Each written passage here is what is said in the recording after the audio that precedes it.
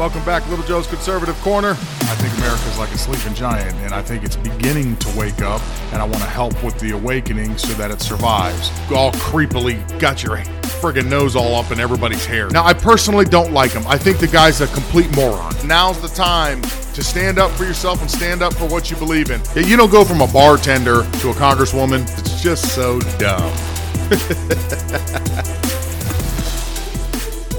Dear colleagues and friends, as you know, there have been several reviews of the global response to the pandemic with many recommendations for strengthening global health security. They all recognize the need for better systems and tools, better financing, including for global public goods such as vaccines, better global governance, and a stronger, empowered, and sustainably financed WHO.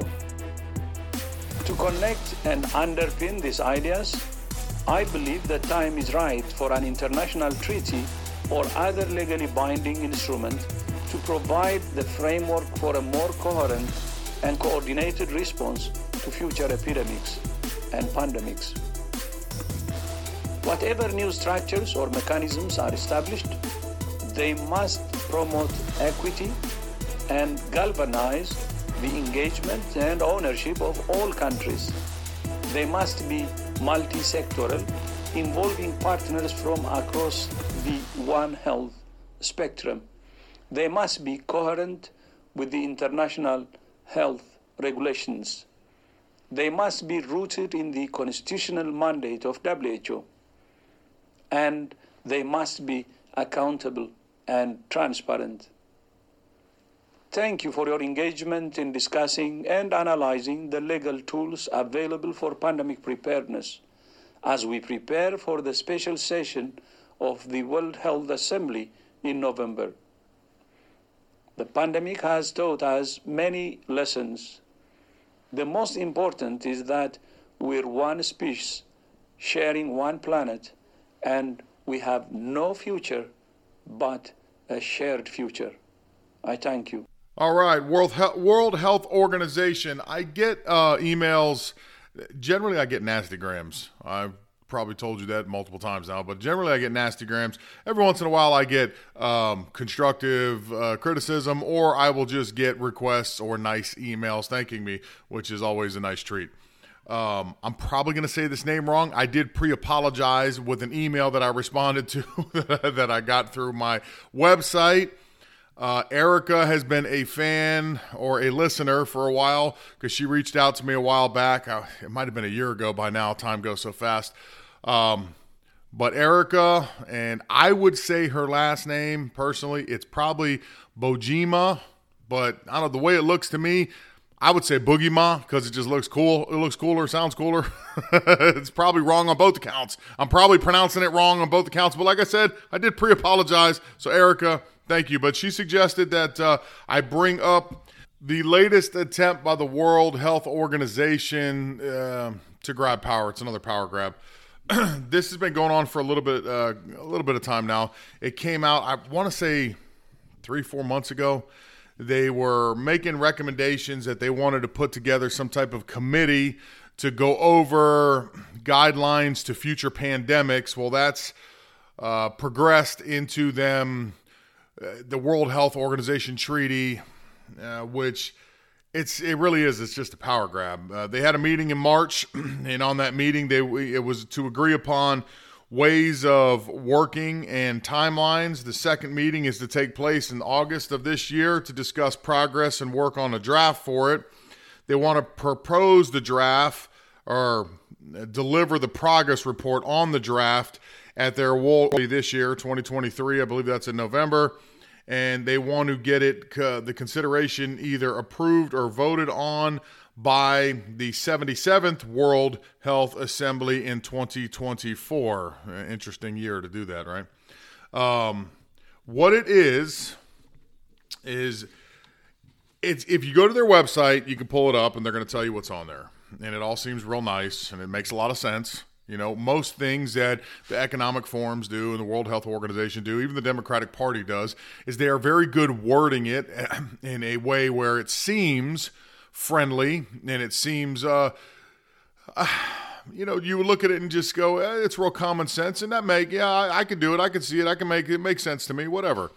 They're very good at that. But if the underlying tones and everything, it's always you're losing something for them to do something for you. So it's always that little bit of freedom being stripped away on all accounts. Well, right now, what the World Health Organization is trying to propose is that they want to have the power to manage future health crises or pandemics globally. Including powers to do sanctions, mandates, everything. So it's going to get to a point where if they're allowed to do this, that it's no longer, it would be easy for the federal government because they could take a hands-off approach and step back. They're definitely pulling the strings, but they're going to step back and say, no, that's not us. The World Health Organization says that you guys need to take another 137 shots to get rid of this nasty virus that's coming. This must not happen. I mean, we got to wait and see. We have to watch and see what's happening with it. But ultimately, we can't allow this to happen. We can't allow these people to continually and slowly chip away at our freedoms and think it's okay. This is an organization that thinks that they should have the power to monitor the entire globe for health reasons. I think each country has their own health organization within themselves, and depending on each country, it's going to be specific because everybody faces different challenges depending on where you live. For example, Ebola, we don't get that here. Okay, if we did, I'd like to know where. We don't get that here. So should we have a task force? Should we be watching it? Should we be paying attention to what's happening around the world? Absolutely. Is that an immediate concern for this country? No, it's not. So the World Health Organization needs to take a step back and step off. One of their best buddies, Bill Gates, who, if you listen to me at all, I despise Bill Gates because I think he's a dirty liar, and I think he's a scumbag. Personally, the way he treated his wife and cheated on his wife. I've seen images of him that everybody's making fun of now that says he kind of looks like that pregnant emoji man on the new Apple phones, which, he kind of does. Although men can't be pregnant, let's make that very clear. He is proposing $1 billion a year to give to the World Health Organization to create GERM. What? I know. GERM, Global Epidemic Response Mobilization. In his words, not mine, because I don't want me and him to be on the same page on anything. My back of the napkin estimate is that GERM would need about 3,000 full-time employees. Their skills should run a gambit. Epidemiology, genetics, drug and vaccine development, data systems, diplomacy, rapid response, logistics, computer modeling, and communications. GERM should be managed by the World Health Organization, the only group that can give it global credibility, and it should have a diverse workforce with a decentralized staff working in many places around the world. He estimates, like I said, that the pandemic task force headed up by the WHO would only cost about $1 billion a year. Of course, he's advocating for that. There you go, more power. So not only are we going to empower these people and give them the right to rule over you as far as health concerns go, but you're going to actually give them their own, police, would you say? They're going to go around the world and they're going to have people planted everywhere what is their main purpose? Again, we already have scientists and doctors here that monitor what's going on in the States. You have them in Canada. They monitor what's going on in Mexico. Some countries are obviously more developed than others, and they're going to have better programs. Other countries, not so much. But at the end of the day, everybody has their own people in place because, again, we all deal with very specific things to our region in the world or each country. But the fact that this treaty is in place and now you have Bill Gates getting involved as well, where they say there's smoke, there's fire, you got the World Health Organization proposing a treaty, quote unquote, so that they can steal some freedom away from everybody in the entire world. Then you have Bill Gates almost advocating to add some brown shirts to that, so that way they have extensions of themselves planted in each country around the world. I don't know. It is a real thing, and the only way that we stop it is the way we stop everything. The more people are aware of everything, the easier it is to stop these things, because you bring unwanted attention to the situation. You think the World Health Organization wants a lot of people paying attention to this? Of course they don't. Just like school boards and the government doesn't want you paying attention to what's going on in schools or what they're doing, and that's the only way you stop it. Look at how well we have done up to this point in schools, just because attention's been brought to it. And I think that was a miscalculation by the left. They didn't realize that COVID was going to awaken so many parents. They're going to see what you're actually teaching their kids, and that kind of backfired in their face. So their little indoctrination camps, just had a little bump in the road. So what we need to do is bring awareness of it. I appreciated Erica sending me this. I haven't talked about it, just like I said, because I was kind of waiting for it to progress. It was good timing on her part, sending that out to me, because right when I was prepping last week, I usually prep like 3 days ahead for shows, so I know what I'm doing for 3 days, and then I'll take care of the other two, midweek to get those ready. But I was already prepping for it, and Lord and behold, then all of a sudden I saw this article come out about Bill Gates, and I'm like, oh, perfect. It's like hand in hand. You can't do any better. So good on her, good on Erica there for wanting to bring attention to this, and it is something you need to pay attention to as well. All right, moving on. Something that I have not spoken about, just because Tucker Carlson touched on it, and I mean, he's obviously a much, much larger voice than I am currently. Things can change in the future. Who knows? Anything's possible. But for right now, Tucker Carlson has a much larger reach than I do. And I was conflicted with the stories, because I heard up to 26, and what I found is 17 that seem to be that at least that I can verify are all of these food plants that are being set ablaze. I wasn't sure at first. It's not an abnormal thing for a plant to catch fire, depending on where you live, depending on how many plants are around you. It is what it is. There's a processing plant that's here in West Palm Beach. It processes human waste, and every few years or so, they'll have a little fire or a blow in the stack. It doesn't make national news because it's just kind of one of those things. It's localized. Well, I decided to look a little bit deeper into it. And because we're having all these problems with food, I would say my concern is shared with everybody else that, is this real? Are they trying to cause a food shortage? I'm not a big conspiracy theorist type of a person, but at the same time, I'm also not a fool. And if I see something that makes logical sense, then I'll pursue it. Well, this is making logical sense to me, so I'm just curious. California, or what is it? Salinas, California. Taylor Farms, 1,000 people that are employed there on Abbott Street facility, set on fire. About 85 to 95% of the building was a total loss. Hermiston, Oregon, multiple workers hospitalized following an explosion at a food processing facility. Nearby residents were alerted that there could be a vaccination needed. San Juan, Texas, March 31st. Structure fire significantly damaged a large portion of the largest fresh onion packing facility in South Texas. Jonesboro, Arkansas had a frozen food plant that went up in flames, and they were talking about investing $100 million to make a larger space to process more food. Fayetteville, Illinois, Deli Star Corp set on fire. Belfast, Maine, McCrum Potatoes.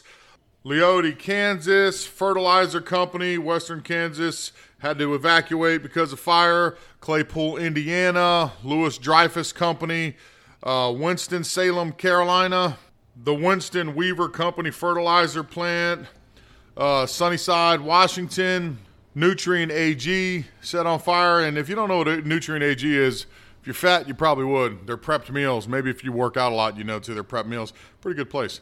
LeCompte, Louisiana. Fire started at Cargill Nutrient Feed, if I'm saying that name right. Maricopa, Arizona. You lost food pantry. 50,000 pounds of food gone. Defer, Oregon, headquarters of Azure Standard, set on fire. Plainfield, Indiana, Walmart facility set on fire, and then just this past week, Purdue in Virginia.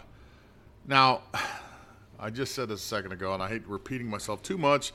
Sometimes I do it unintentionally, sometimes I do it intentionally, and then there's no pun intended here. But where there is smoke, there is fire. That is a lot of facilities, and that is only since the beginning of this year, 2022.